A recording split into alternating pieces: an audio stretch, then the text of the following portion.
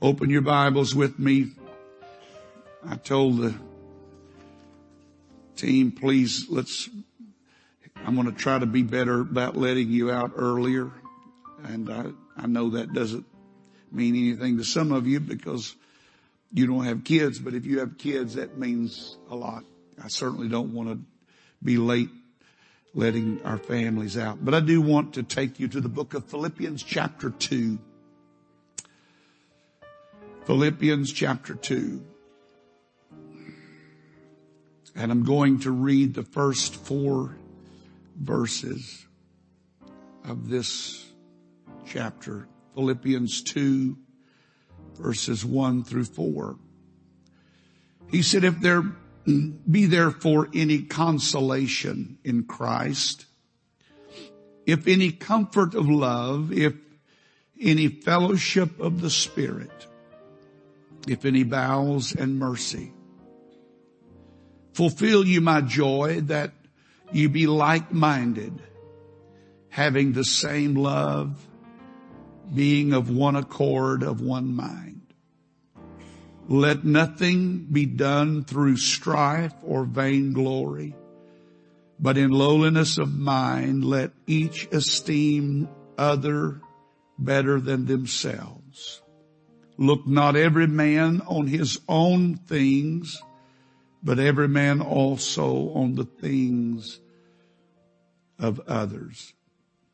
I want to talk to you tonight from this subject. Do yourself a favor. Amen. I think we all enjoy when favors are done for us. Am I alone in that? We like it when people do things for us. We like it when people are considerate of us. They're mindful of us. And we love it when people do kind things for us and to us. More than that, we like to be favored. I like being favored. I like the Lord's blessings on my life. I like when He just opens the windows of heaven. We all enjoy a good turn coming our way, but tonight I want to talk to you about doing yourself a favor. Amen. I want you to talk to yourself tonight. In Jesus' name, everybody said amen.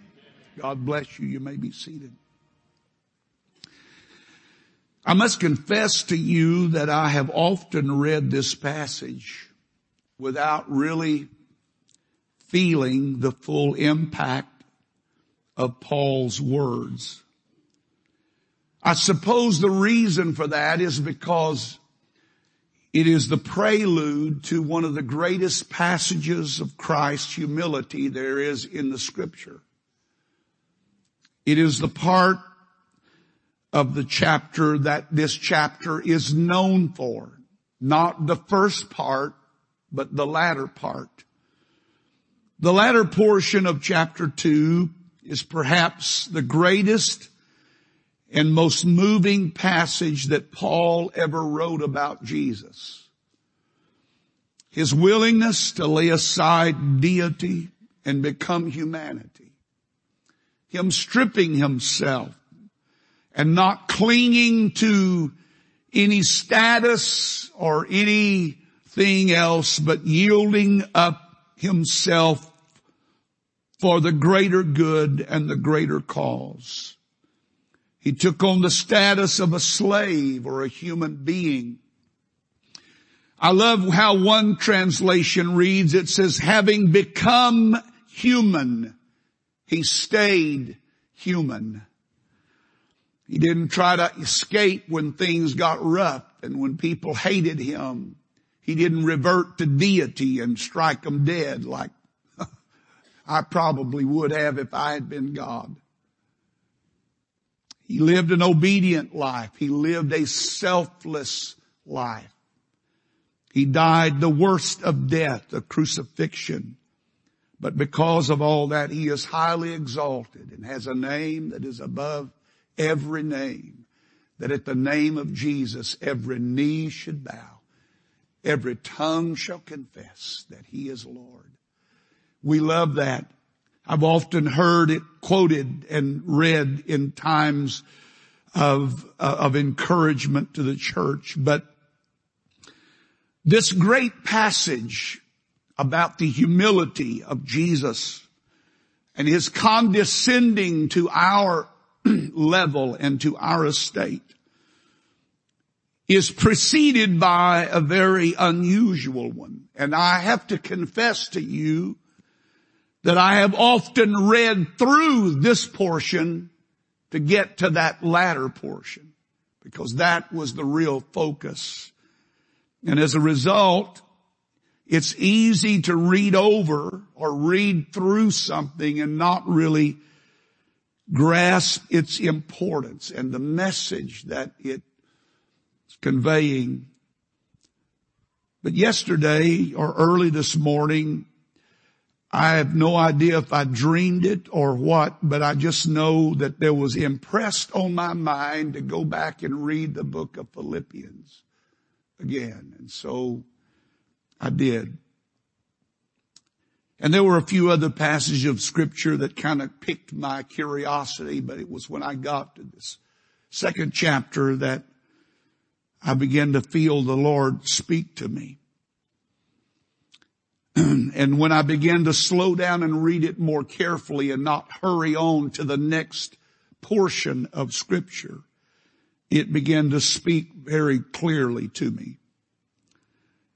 I hope that you will understand and receive that tonight in the spirit in which I would like to say it. But it is a stirring clarity in what it conveys. The message is very provoking. And when I consider it, it should become the foundation and the basis upon which everything I do is founded. I want to say that again. That when you really read, and we're going to go back and read it from a few other translations so you can get the impact of that passage. But when you really understand it, it should become the foundation and the basis upon which everything that I do is founded. Every action, every intent, every desire, every plan, every purpose should be filtered through this particular portion of God's Word. And Paul uses very intense language, or at least to me, it was very intense in conveying this thought, and it is moving in its appeal, and it is provoking in its thought. And perhaps if I would read it to you from another translation, you could understand what I mean. So let me begin by reading from the Amplified Bible. Amplified Bible reads like this.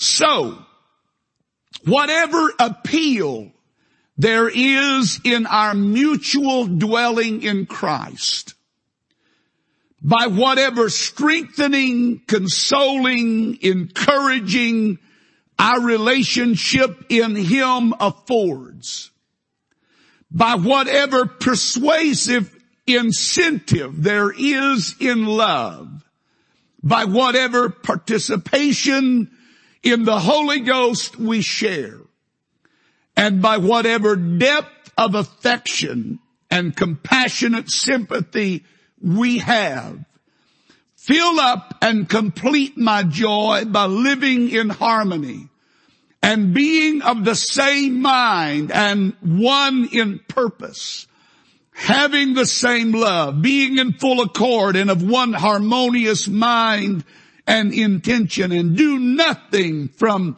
factional motives through contentiousness or strife or selfishness or for unworthy ends or prompted by conceit and empty arrogance. Instead, in the true spirit of humility, lowness of mind, let each regard others as better than and superior to himself, thinking more highly of one another than you do of yourselves.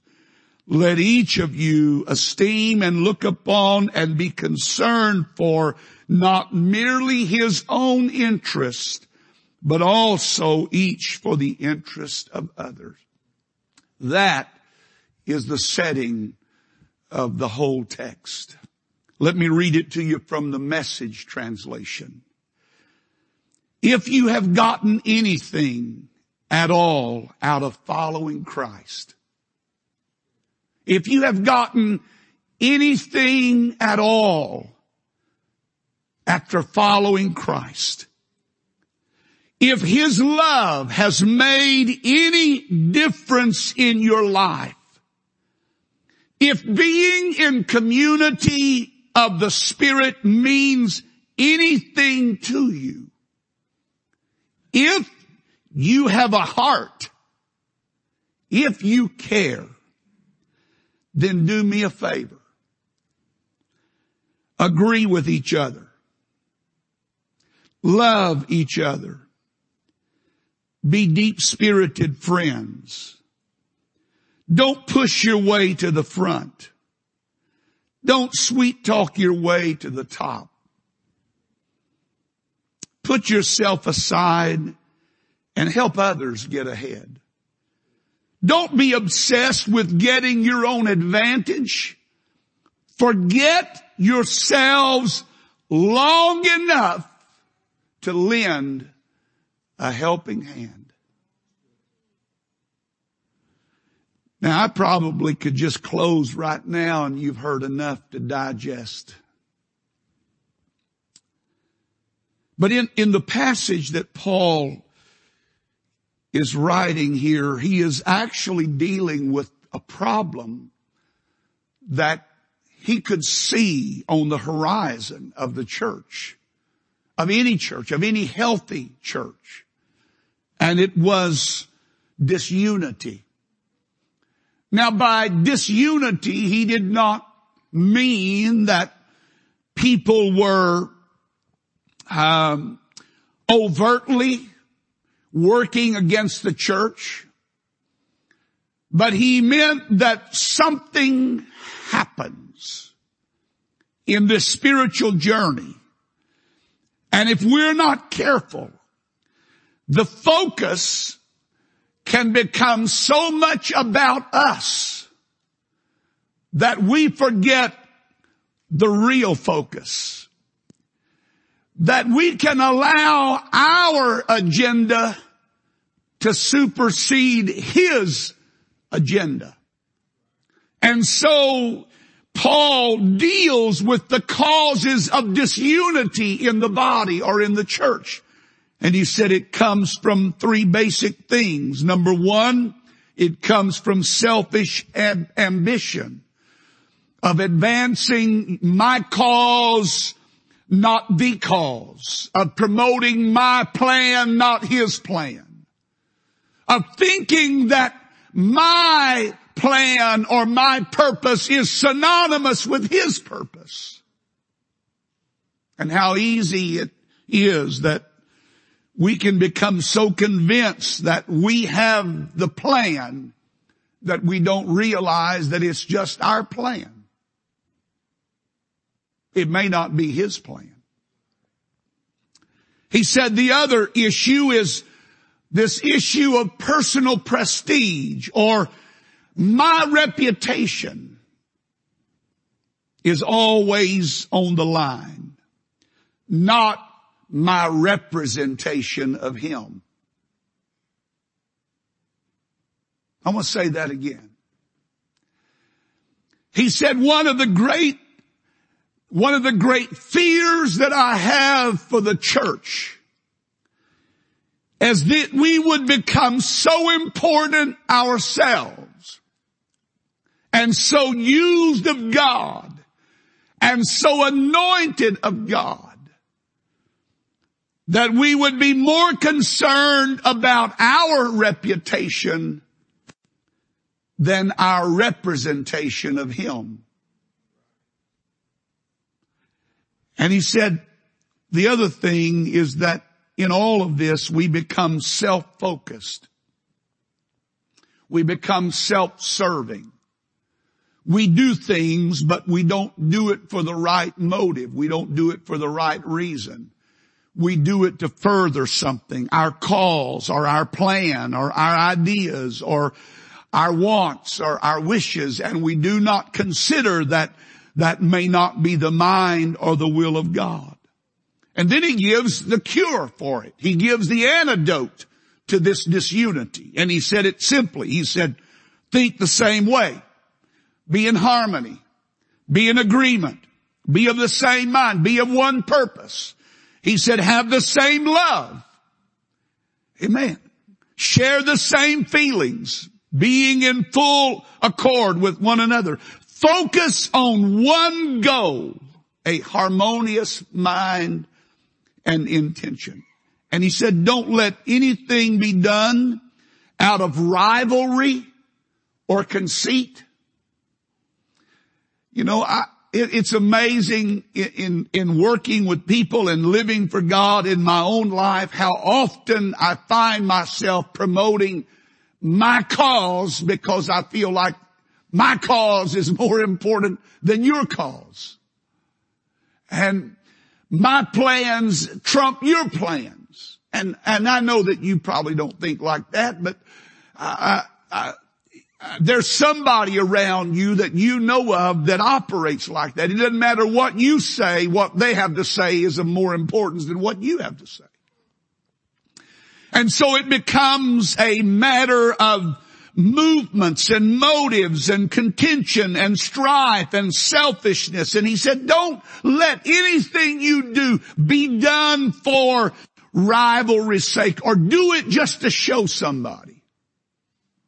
Make sure the motive is right. Make sure the motivation behind what you're doing is for the right reason. And he said, do nothing for an unworthy end. Wouldn't it be terrible that people would have a mind that they're going to do everything they can to crash your party? But you know what? There's people around us that are just like that. They'll do anything they can to frustrate our ends or our purpose. And Paul said that's a danger. It's not a danger of a sick church. It's a danger of a healthy church. A church that's been used, anointed, blessed, and all of that. He said you have to be careful that you do not allow yourself to become so promoted that you push yourself more than you push and promote his cause.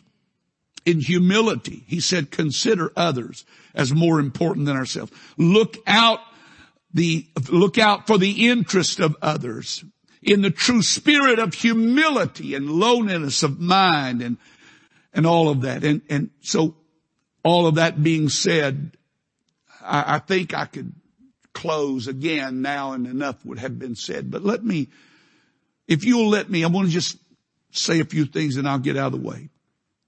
But the one great fear that Paul had for the church was that it would become self-absorbed and self-focused.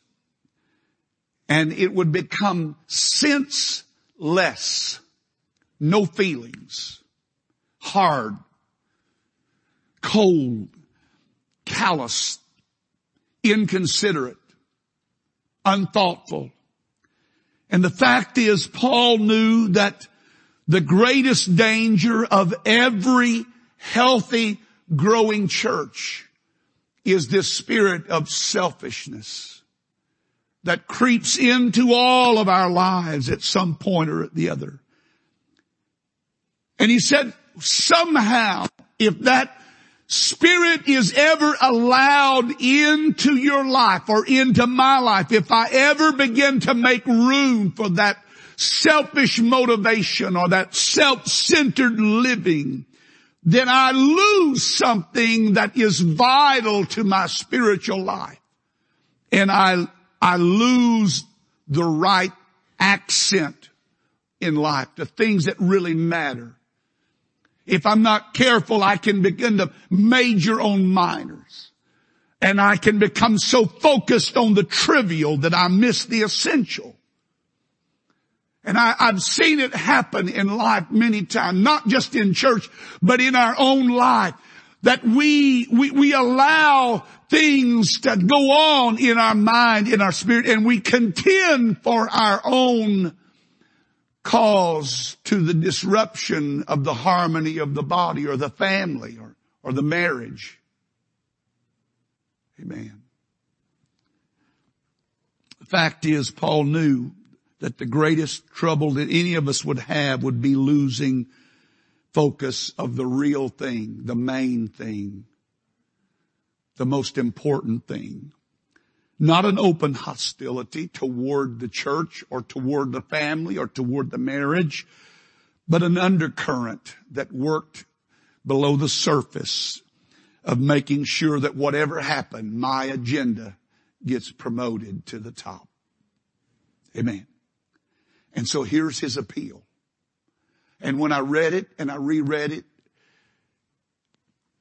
it has stirred something so deep in my spirit that I've had to go back and re-examine myself. And I'm asking God to let this become the new mantra of my life. Let this become the new focus of my work for you and for whatever I do. He said this. He said, is this dear to you? This experience that you have, this Holy Ghost that you have, is that dear to you? Is that valuable to you? Does it mean anything to you what the Lord has done for you? Where He brought you from? Now I know some of us grew up talking in tongues and praying all the time and seeing visions and having angels visit, but some of us didn't. Some of us lied and cheated and stole, told bad jokes and said filthy words. And yet His love was so pure and it was so availing to me, just like it was to everybody else, that He didn't hold back His love toward me. And so when I think about what the Lord has done, my church, this is my church. I know there's a great cause or a program going around called I Love My Church. Well, you know what? I do love my church. And I think all of us ought to, if you don't love my church, you ought to find a church you can love. But I love my church. I want it to succeed. I want it to be its best. And I know that if it's going to be its best, it's going to have to have something to do with me being my best. I'm thankful for my salvation.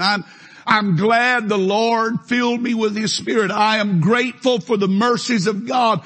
I am so thankful for everything that I've received. When I think about all the blessings that God has poured out in my life all through my years, I cannot count them all. They are too numerous to count. When I start talking about them, one leads into another, and we would be here all night if we were to stand and testify of God's goodness to our own personal lives. And Paul said, does that mean anything to you? Does that mean anything, what God's done?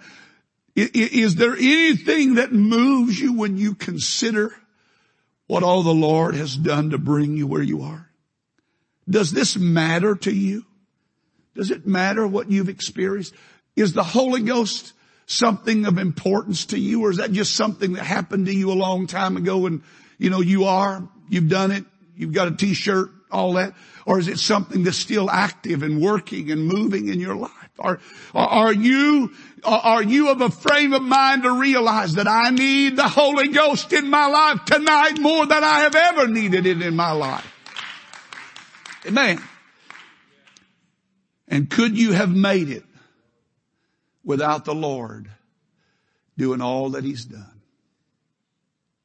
Now, that's the context of what this chapter begins. And I want to go back and I'm going to read it to you again. I want it to, if you've gotten anything out of this, out of following Christ, if you've gotten anything out of it, if His love has made any difference in your life,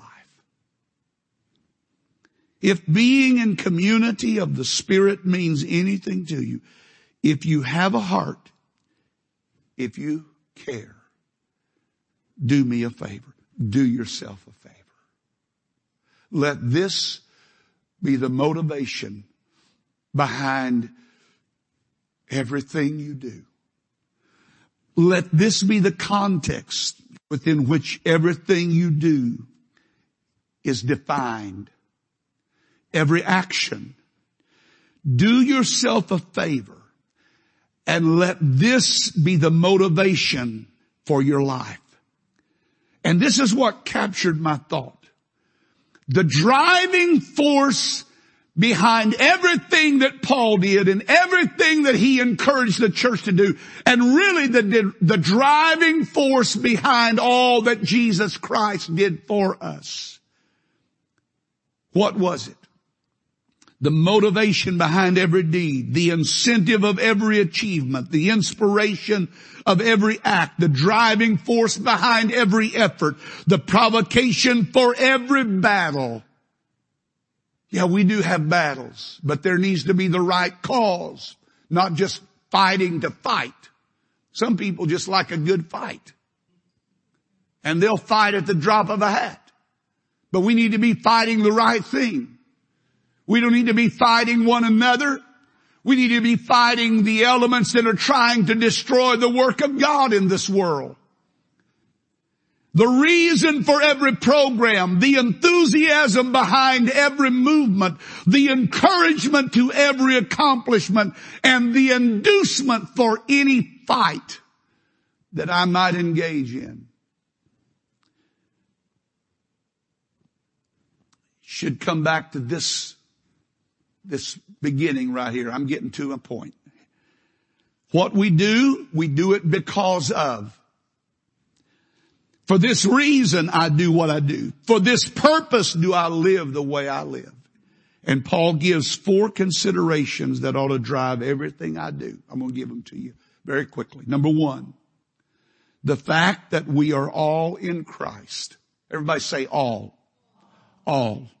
All. Everybody turn and look at your neighbor and say all. That means you. All in Christ. Now, we may not all be in Christ as far as we need to be in Christ. We may not all be as close to Him as we ought to be close to Him.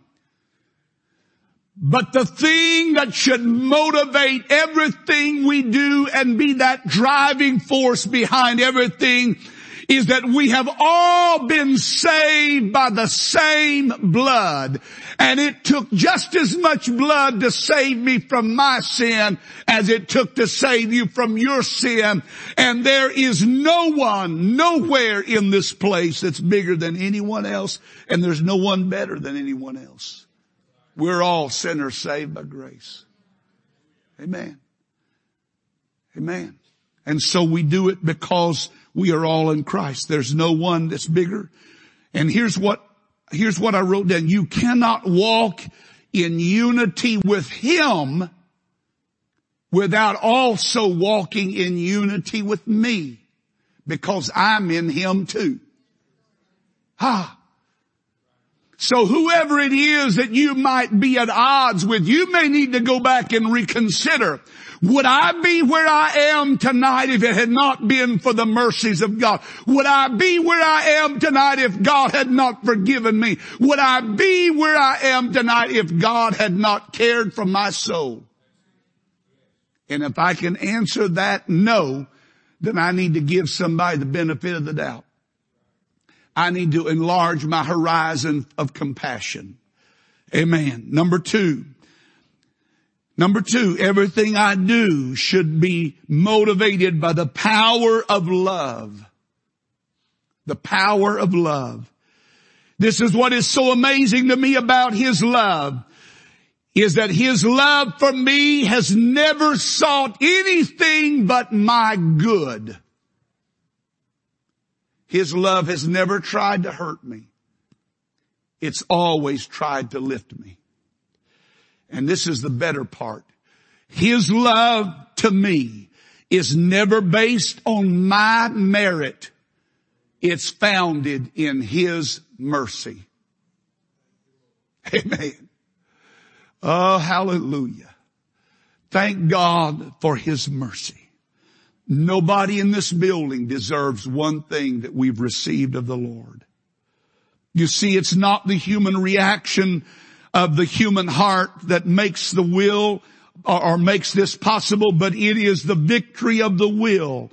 Not loving only because you are loved or you're lovable, but loving even those who hate us and hurt us, those who do not like us, those who are unlovely. Why? Because when I was without love, when I was without anything, He loved me. Amen. And because He could love me, somehow that's got to become the motivation behind everything I do, that I do it based on that same kind of love. Amen. Number 3, the fact that we share in the Holy Ghost. That's an interesting statement that Paul makes. He doesn't talk about us just being filled with the Holy Ghost, but he indicates that we are used by the Holy Ghost, that we are tools and we're instruments and implements in the hand of God. And the Holy Ghost makes all of that possible. And so as we are being used, we are all part of the body of Christ. We don't all occupy the same place. We don't all have the same position. We're not all in the same molding. We have some that in the body that are in the hand, and some that are in the feet, and some that are in the arm. But one part, one toe, one little toe doesn't lose significance over the brain or the head. It's all part of the same body, and it needs all parts for the body to function properly. Amen. Sometimes we promote only those who have the most talent. And we only look to those who can give us the most. When the reality is we need to be looking to everybody to contribute, because we're all part of the body. Everybody's important in the family of God. Everybody's important in the family. Even those that are not living the way they need to be living are still important to the family of God. Somebody say, well, why don't you get rid of them? That's not my business to get rid of them. My business is to try to help them understand that they're involved in the body, and that if they will come into the body and become part of the body, their life's going to be blessed far more than they would ever imagine. But number 4, we do it because of human compassion. Just pure old human compassion. Have mercy on people. We want mercy.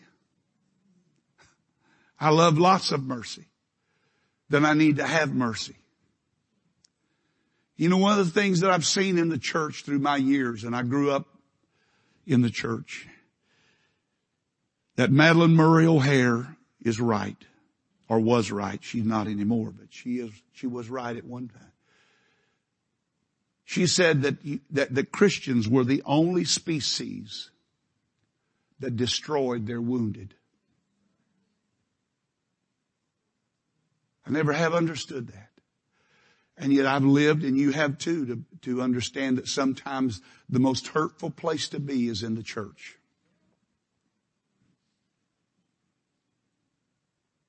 It shouldn't be that way, but it is sometimes. But I'm here to tell you tonight that if we could ever get back to what really ought to motivate us, we ought to be motivated by a huge well of compassion and a huge well of mercy. You know what? They don't deserve it. None of us deserve it. But I'm going to extend to them that same compassion that was extended to me. And I'm not going to make them merit it or earn it before I give it. I'm just going to give it because that's what He did for me. Amen. And so Paul said this needs to be the motivation. Have you been encouraged? Anybody here been encouraged in your life? Then you need to be an encourager. You don't need to be critical. I don't need to be judgmental. You say, Brother Hughes, it's not my part. Well, I know some people take that to an extreme.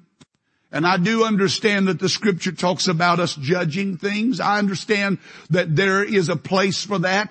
But it is not my habit, nor should it be my habit, to continually live in that seat of judgment on other people when I myself have not even merited the goodness of God. I need to leave that in the hands of God. Amen. Number 2, anybody ever been comforted in your journey?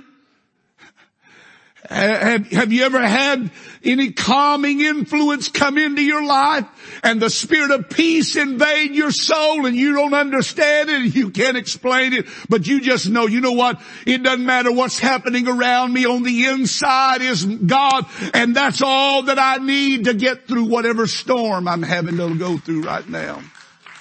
Man, have you ever been comforted? Then we need to be comforters. We need to be encouragers. And this is something the Lord really began to deal with me about today. Spiritual relationships. Spiritual relationships. He talks about sharing in the Holy Ghost. It's really talking about a relation. Sharing is talking about relationship. It's not just what God does for me. It's what I in turn can do for the Lord. And there's a relationship. And this is what the Holy Ghost said. You need to be more interested in relationship than in being right. I know some people, and sometimes it happens in marriages, that they are so determined to be right that they destroy the relationship. And I've seen it happen in churches. I've seen it happen in districts. I've seen it happen in organizations. I've seen it happen in our friendship relationships, that we are so determined to be right that we destroy the relationship. We need to value relationship more than we value being right. Now I know that doesn't go down very well, but if you'll take a spoonful of sugar, it'll make it go down a little better. You and I need to value relationships in the body. You say, Brother Hughes, why are you preaching this? Because the Lord gave it to me. Do we have problems in the church? Not that I know of. But I know this much. If Paul knew that the greatest enemy of the church was a spirit of self-centeredness, it hadn't changed in 2,000 years. We're still at the root of what the greatest enemy of the church is. It's not the devil. It's not the government. It's me becoming just focused on my little world. My little world. Amen. And it happens. We don't even realize it's happening. And we come and go. There's people sitting across the pew from us. There's people sitting on our same row. We don't even know their name. Good Lord, I'm going to preach a little while right now. We don't even know who they are. We know, we see their face, but we don't know their, somebody needs to wake up and say, you know what? This is my family. This is my body. I want to know my family. I want to be in relationship with my body. I didn't need to say all that, but I did. Amen. Have anybody ever had any mercy shown your way? You know, the thing that I fear the most in living is hardness. And it happens without you even realizing it's happening. That callousing of your body, your mind, your spirit, to where you're not sensitive, you're not in tune, you're not in touch, and opportunities come your way, but you're so insensitive and you're so hardened or calloused in thinking about your own agenda or thinking about your own wants or plans or whatever. You're so focused on yourself that you do not realize that God opened a door for you to ministry, or opened a door for you for compassion, or He opened a door for you so that you can touch somebody and help them find that there is a love worth living for, because we are too focused on ourselves.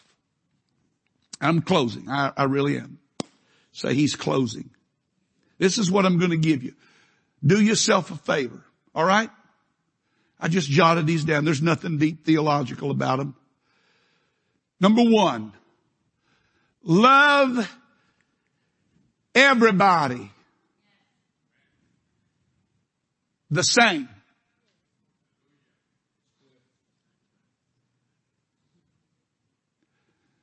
Amen. Love everybody the same. Number 2, forget yourself. Forget yourself. I know you're important, but you're not that important. Oh, I didn't mean to deflate your ego that badly, but mine's been pretty put down today. I say it again. Number 3, value relationships over being right. Number 3, number 4, remember how you got where you are. How did you get here? How did you make it? How have you gone through all you've gone through? Somebody prayed for you. Somebody loved you. Somebody encouraged you. Somebody was there when you were ready to throw in the towel and give up and said, oh, that's not a good idea. Come on, we can pray through this. And they prayed you through that and they held your hand and they walked with you through that dark valley. How did you get where you are? Don't forget that. Brother E.L. Holly used to say, if you ever see a turtle on a fence post, you know this one thing. He didn't get there by himself. And neither have we. None of us. Amen. So don't forget that. Some of the most caustic, critical people I've ever been around are people that have been forgiven the most and have the most reason to show compassion. I don't want to be that way. Number 5, show a little compassion. Pity. That's what the word means, pity. It's all right to pity people. That doesn't mean it's not as bad as you think. Just have some pity on them. They're poor people. I don't mean poor financially. They're just poor people. People are poor. People are pitiful. And I'm one of them. I'm talking about us. We are pitiful. Somebody have a little pity on me. Somebody come up and say, it's going to be all right. We're going to get through this. Amen. I didn't coin that phrase. There's actually a book by that title, People Are Pitiful. But the truth is we are. You think about it. How many times do we go off knowing what we know and say things like, nobody loves me. Nobody even cares about me. Nobody even knows I exist. I sat in a funeral just the other day, and I have to tell you, it was a very humbling experience. Good friend, man that we were with just a few months ago, and now his life is over. And I sat there in that meeting and I thought, Lord, I don't want my life to come to an end and there be any regrets.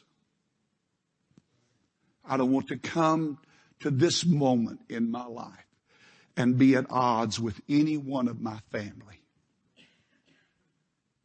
I have 2 brothers and a sister that remain alive. We don't always see alike. We don't always agree on everything. But I don't want anything to ever be allowed to come between us so that we cannot communicate. We cannot love each other. We cannot forgive. Amen. That ought to be important, especially this time of year. We need to find a way to bridge the gap. We need to find a way to be, I said it before, we need to find a way to be a peacemaker in our family. Quit waiting on somebody else to make peace. Quit waiting on them to do what's right. You do what's right. Amen. Number 5, 6, 7, whatever it is. I've lost count. Amen. Lend a hand. Do yourself a favor and lend a hand. You know what they say? That when a person is busy rowing, they're too busy to complain.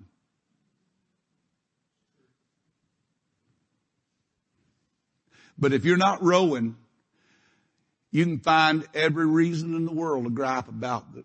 I don't like the temperature. I don't like the weather. I don't like the rain. I don't like the storm. I don't like the sea. I don't like you. I don't like being stuck in this vessel with you. But when you're busy rowing, all you're thinking about, we got to get to the other side. We got to do this together. Lend a hand. Find a way to help somebody. Amen. Let's stand together. Do yourself a favor. Love like you've been loved. Amen. Have compassion on others like compassion has been had upon you. When I read this chapter now, I cannot hurry through to the latter portion because I realize the significance of Christ's humiliation is that he didn't do it for himself. He did it for me. The reason for his suffering was not just to be a martyr, but that was the only way to purchase my salvation. The reason that he took the mocking. Think about it. Think about it. He has opened blind eyes. He has unstopped deaf ears. He has raised the dead to life. He has made the lame to walk. He has fed the multitude. And now here he is hanging between heaven and earth. And those people that he has been trying to reach and awaken and minister to and make them aware of why he came, they are now passing by and they make this statement. If you be the Son of God, come down from that cross. That's what he came for. He wanted them to believe who he was. That's the reason that he was there. And now he had the opportunity to do it. But he hung on. He kept hanging because that wasn't his end. His end was you and I and a church and a world that could be transformed because he went all the way. He didn't quit too soon. He didn't give up when pressure was on. He just kept going. Amen. Amen. I want everything I do to have the right motive behind it. I want my spirit to be right. I want my heart to be clean. I want you just to close your eyes just for a moment. I'm going to dismiss you. I feel the Holy Ghost right now. Sometimes you just have to hang on. Sometimes you just have to keep going. Sometimes you have to stop and remember. If it had not been for the Lord on my side, I wouldn't be where I am. So let me be a man of mercy. Let me live by the side of the road and be a friend to man. Just to help somebody. Just to be a voice of encouragement. Just to be a hand that reaches out and a call that is made. A word that is shared that will help lift somebody in their spiritual journey. That needs to be the motivation behind everything I do. That needs to be the impetus of every action that I take. That needs to be the inspiration of every ideal. Amen. Amen. Hallelujah. I feel his presence right now. I feel like he's talking to me. I hope he's talking to you. Amen. I want to show mercy. I want to be kind. I want to help somebody that's hurting. I don't want to become so self-absorbed and so self-centered that I lose sight of what matters, what really needs to be the accent of my life. Reach over and take somebody by the hand that's near you and let's just pray together. Holy Ghost, we love you. Lord, I thank you for the word that has humbled me today. That word that has so convicted my own spirit. I know that not every motive of my life has been pure, and I know not every action of my life has been right. But Lord, tonight it is my desire, it is my hunger to do what's right. And Lord, to always be motivated by the right thing, the true thing, the pure things. Whatsoever things are pure, whatsoever things are honest, whatsoever things are of good report, if there be any virtue, if there be any praise, Lord, let me think on those things. Help us tonight in this season of giving and the season of great frustration for some people, that we not lose sight of what really matters. That you're the reason for this season. That you're the reason that we're here tonight. That you're the reason that we can worship. That we can come into this building. Help it, Lord, to be the motivation of our life as well.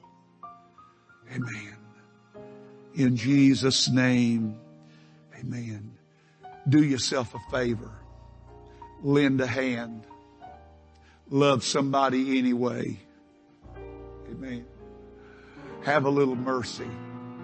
Show a little kindness. In Jesus' name. Everybody say amen. Tell somebody near you how much you love the Lord and how much you love them. And I'll let you be dismissed in the name of the Lord.